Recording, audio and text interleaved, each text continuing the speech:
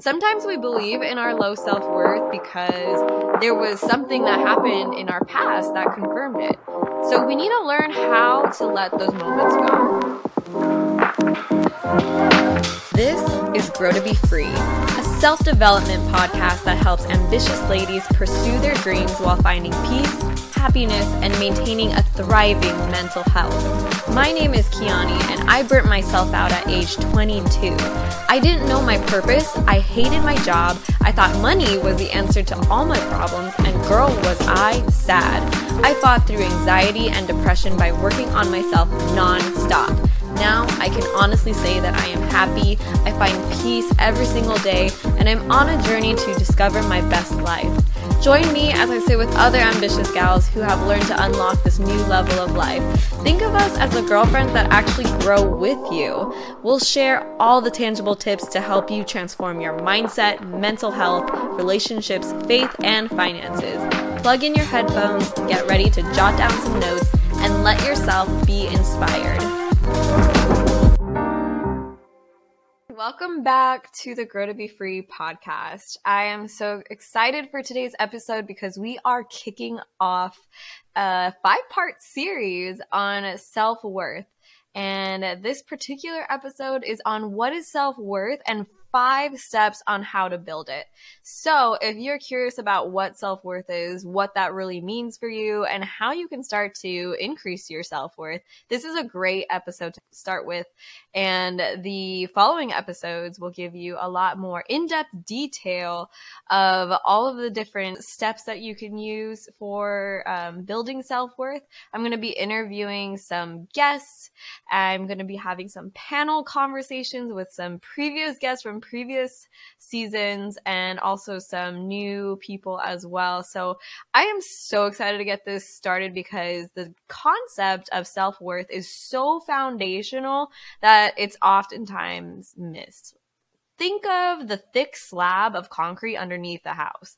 If you don't have that piece and you try to build your house on top of that, you're probably going to have a very shaky house and it might end up falling down. So our self-worth is the same way to our mental health. At least that's how I see it.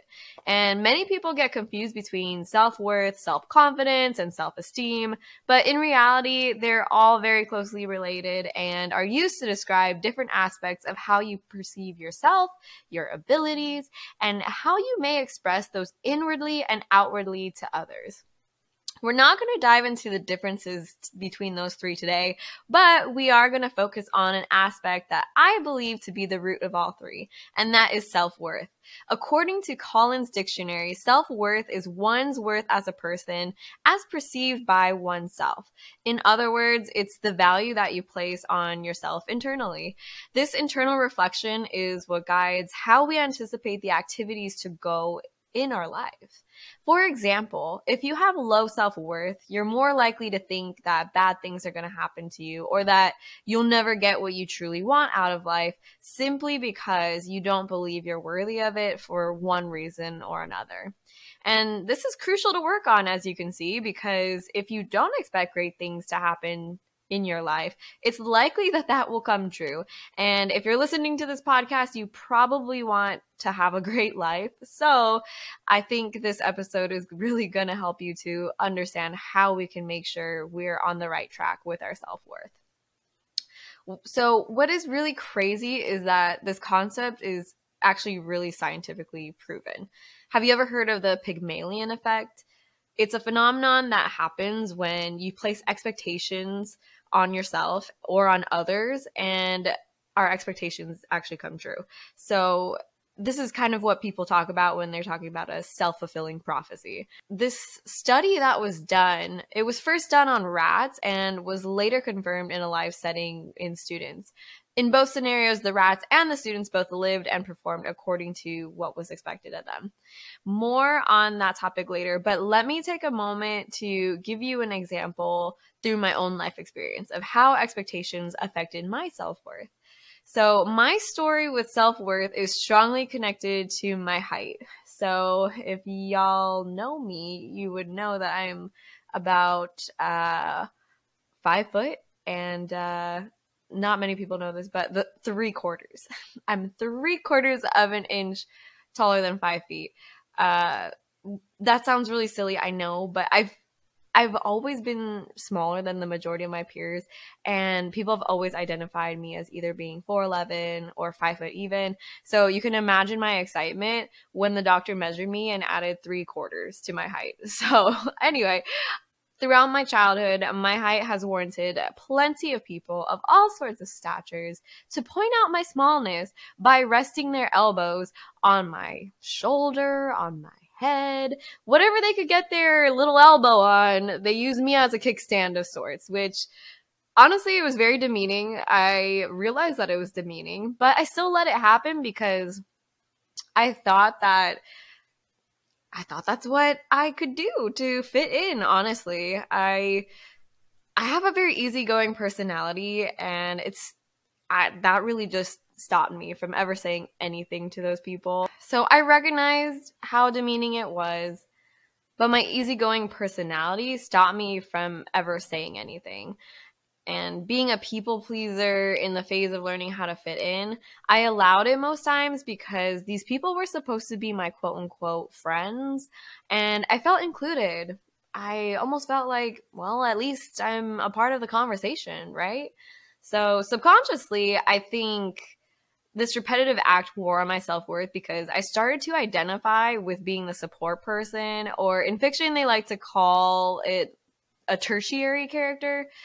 So the subconscious role play I assigned to myself heavily influenced how I related to others and what I thought myself deserving of. So imagine if you were a supporting character in a movie or a TV show, like borderline an extra. Maybe you have 1 or 2 lines the whole movie, and you're kind of in the core group, but also very much on the sidelines. You see the protagonist, the main character, going on this extraordinary journey of growth, getting the guy, receiving recognition for accomplishments, skills, and ultimately she receives a ton of attention, way more than you. And then there's you, watching on the sidelines, waiting for the next scene to happen in someone else's movie. This is how I felt most of my life. Many times I felt invisible more than anything. There are specific memories I have of thinking in high school, do people even see me at all? And my suspicions were vaguely confirmed when a very tall student in passing period walked into me head on and looked down and said, "Oh, didn't see you there." It was in that moment all of my vicious thoughts manifested into reality.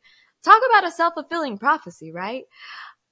This narrative translated into many areas of my life, but in reality, it hurt the most within friendships and romance, because the role of watching and waiting for the next scene in someone else's movie seemed to resonate in such a way where I didn't expect great things to happen in my life. I always looked out for what could go wrong, and honestly, I was very shocked when things actually turned out well. Luckily, in high school, I learned that I was gifted with the ability to excel in academics and performing arts, and this seemed to be what saved me from going down a rabbit hole of bitterness and self-loathing. But as you guys might know from my story, the next few years of college were filled with me chasing every ambitious act that I could find, because here is where I knew I had value. And you ambitious ladies probably know what I'm talking about when I say that's where I felt that I had value, because we get into this performance mindset and start to think in a way that, well, our value is based off of our performance. Very important topic. We're not going to get into it today, but that's definitely going to be in a later episode, so stay tuned for that. But I want to ask you guys, what about you? How have you seen yourself in your own life? What value have you been subconsciously placing on yourself? I want you to take a real moment to think about this. Like, truly dig deep. What is the narrative that's been repeating itself so much in your life that your thoughts now match the story? Have you been a protagonist in your life? Have you been the sidekick? Maybe you've played the villain at some points. Or maybe you've just felt like an extra or a tertiary character like me. In any scenario, I'm going to share how you can start to build your self-worth. These are some steps I found to work for myself, and in the following episodes, I'll interview women about their experience in different areas like relationships, career, and I'll even have some new expert guests on as well. So, step 1, self-awareness. Be aware of the thoughts you're thinking to yourself. Get into a practice of recognizing what you're saying in your internal conversations with yourself. You can do this by simply pausing and taking a mental note when you're thinking. You may not catch everything, and that's okay, but keep on working on it and it will eventually become a habit. And if you're not used to self-awareness, you'll be surprised by the amount of negative things you say to yourself. I'm not only talking about the extremely obvious negative words, I'm also talking about the mildly negative, sneaky words that creep into our vocabulary over time. So maybe it's something you've been saying for years. Maybe it's something like, whenever you make a mistake, you jokingly say to yourself, I'm so dumb. Like, most of the time we don't give that kind of thought a second thought, right? We just kind of say it and we move on with our lives. Or maybe it's apologizing repeatedly for something that wasn't your fault, or just overly apologizing. A big one for me was not being able to take a compliment. I would feel wildly uncomfortable, and I would even feel obligated to return a compliment back to the person who gave it, even if I didn't mean it. And it took me a while to realize this was a defense mechanism for the low self-worth I felt inside. I couldn't accept the compliments because I felt that I wasn't worthy of them and didn't deserve it. And honestly, it's not really right to be just giving out compliments when you don't mean it. I think that's fake. So this brings us to the next step. Step number 2 is ask yourself why, dig in, and get honest with yourself. Why is such a telling question and is seriously top 3 in my book for self-development. I don't have a book just yet, but it would go in there as a top 3 question. This question has allowed me to get to the bottom of my deepest thoughts and quickly realize where my issue is. Let's take apologizing as an example, because a lot of people do this. Why are you really apologizing? Is it because you're afraid of what the other person might think of you? Are you uncomfortable with non-positive interactions with others? Do you want them to like you? Are you avoiding conflict? If the answer to any of these questions is yes, chances are you might be a people pleaser and you might have an internal belief that you are beneath others, which is a low self-worth belief. And just because you say those things or think that way doesn't mean that you're a bad person. It just might be telling you that there's something to work on and to get better at. So here's where it's crucial to remain honest with yourself. And this is where the why question gets tough, because once you're honest in answering that question, you'll likely have to face a harsh reality about yourself that you may or may not have ever realized before. And just a warning, this part could really get ugly because you may not like it. And you know what? You're really going to be a much better person after this process and after you're aware of your weakness. And that will make it all worth it. Trust me on this. You want to be honest with yourself. And there really are no shortcuts to this one, or else you'll be wasting your time and your energy. And nobody wants to do that. So just do it and recognize when you're lying to yourself and correct it. The only person you'd be hurting is yourself if you continue to lie to yourself. So that brings us to step number 3, extract the core belief. Now, pull out the shocking belief that you've just learned about yourself and really let it sink in. For my example, it was understanding that I had a subconscious belief that I thought I was beneath other people.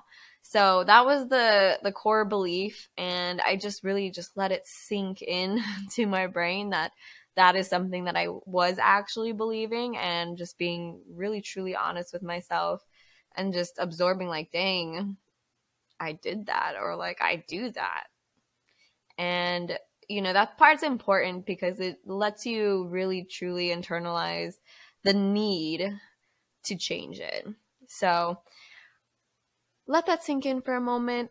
And number 4, replace the belief with the truth. Depending on what the issue ends up being, you can replace the core belief in a ton of different ways. A simple one to start with is to replace the negative belief with a positive truth. Going back to our example, if you find that you have an internal belief of being beneath others, ask yourself, what is the truth? You're not, right? You're an equal. I believe so. As a human being, you are no better or no worse than any other human being on this planet. Regardless of your social status, your income, your relationship status, religion, sex, race, etc. As a culture, we love to talk about this in a socio or geopolitical way, but how about truly believing it for yourself first and foremost?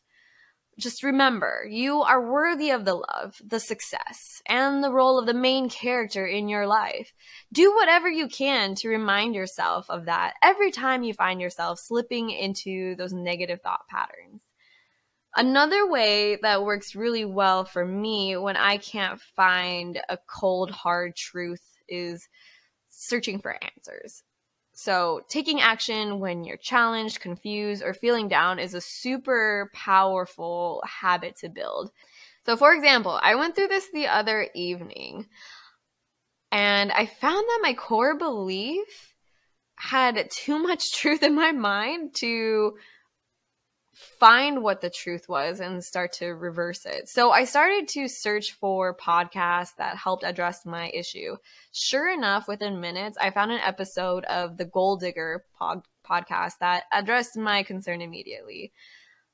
Do not underestimate the search engines you have at your fingertips, like YouTube, Google, Spotify, Apple, DuckDuckGo, TikTok, whatever it is. Wherever you hang out and trust, go there and find the answer to your problem. If you can't seem to find the right thing for you, do not rest. Check books, ask people, follow new people on social media. Your answer is out there. How else do people with super rare diseases find a specialist that handles their exact case? You just hear so many stories of like somebody getting this really rare disease and they're like, oh shoot, well, I need to figure it out. And so they just search the ends of the earth for somebody who can help them. And, the lucky ones, the ones who really are determined to do that, they end up finding somebody that can help them. And a lot of times they get help. So be like that. You have self-diagnosed an issue, a problem, a leaky hole in your boat. Like, you want to fix that or else you die. Let's make it that extreme, because your own mental health, your self-worth is so foundational. You want to plug that up. You want to get that fixed. So last but not least, number 5, self-identify with your truth and take your thoughts captive. Sometimes we believe in our low self-worth because there was something that happened in our past that confirmed it. So we need to learn how to let those moments go. Let them blow away with the wind or wash away with the waves. When they come back, you tell them to leave. Command them to go. That's what I mean by taking your thoughts captive. You command those negative thoughts to go because they do not belong any longer. So remember that you have the power to direct your thoughts. You can't always control what comes in for a visit, but you can always control where your mind stays or goes. So stay self-aware, remember your truth, and identify yourself more appropriately. This will not happen overnight, and you will need to practice it on a continuous basis, but it will absolutely be worth it because you will evolve into the person you truly are and will likely find a new sense of joy and satisfaction because of it. I've experienced it for myself, and if you follow these steps, you can find the same thing as well. So thank you so much for listening and growing with me today. If you liked today's episode, don't forget to leave a review and share it with someone you care about. It really helps other people to find this information. And it also helps the podcast continue to keep going. It helps me out a ton. I'm going to start shouting out people who leave reviews. So if you leave a review, there is a chance that I can give you a shout out on one of the following episodes. If you want to also stay in touch between episodes, hit me up on IG or TikTok at Growing to Be Kiani, all spelled out. And you can tag me with your takeaways from the episode. I would love to see that and share that with the world, or not, whatever it is you care about. But anyways, without further ado, stay hungry, stay at peace, and keep on growing into who you're meant to be and become. Much love.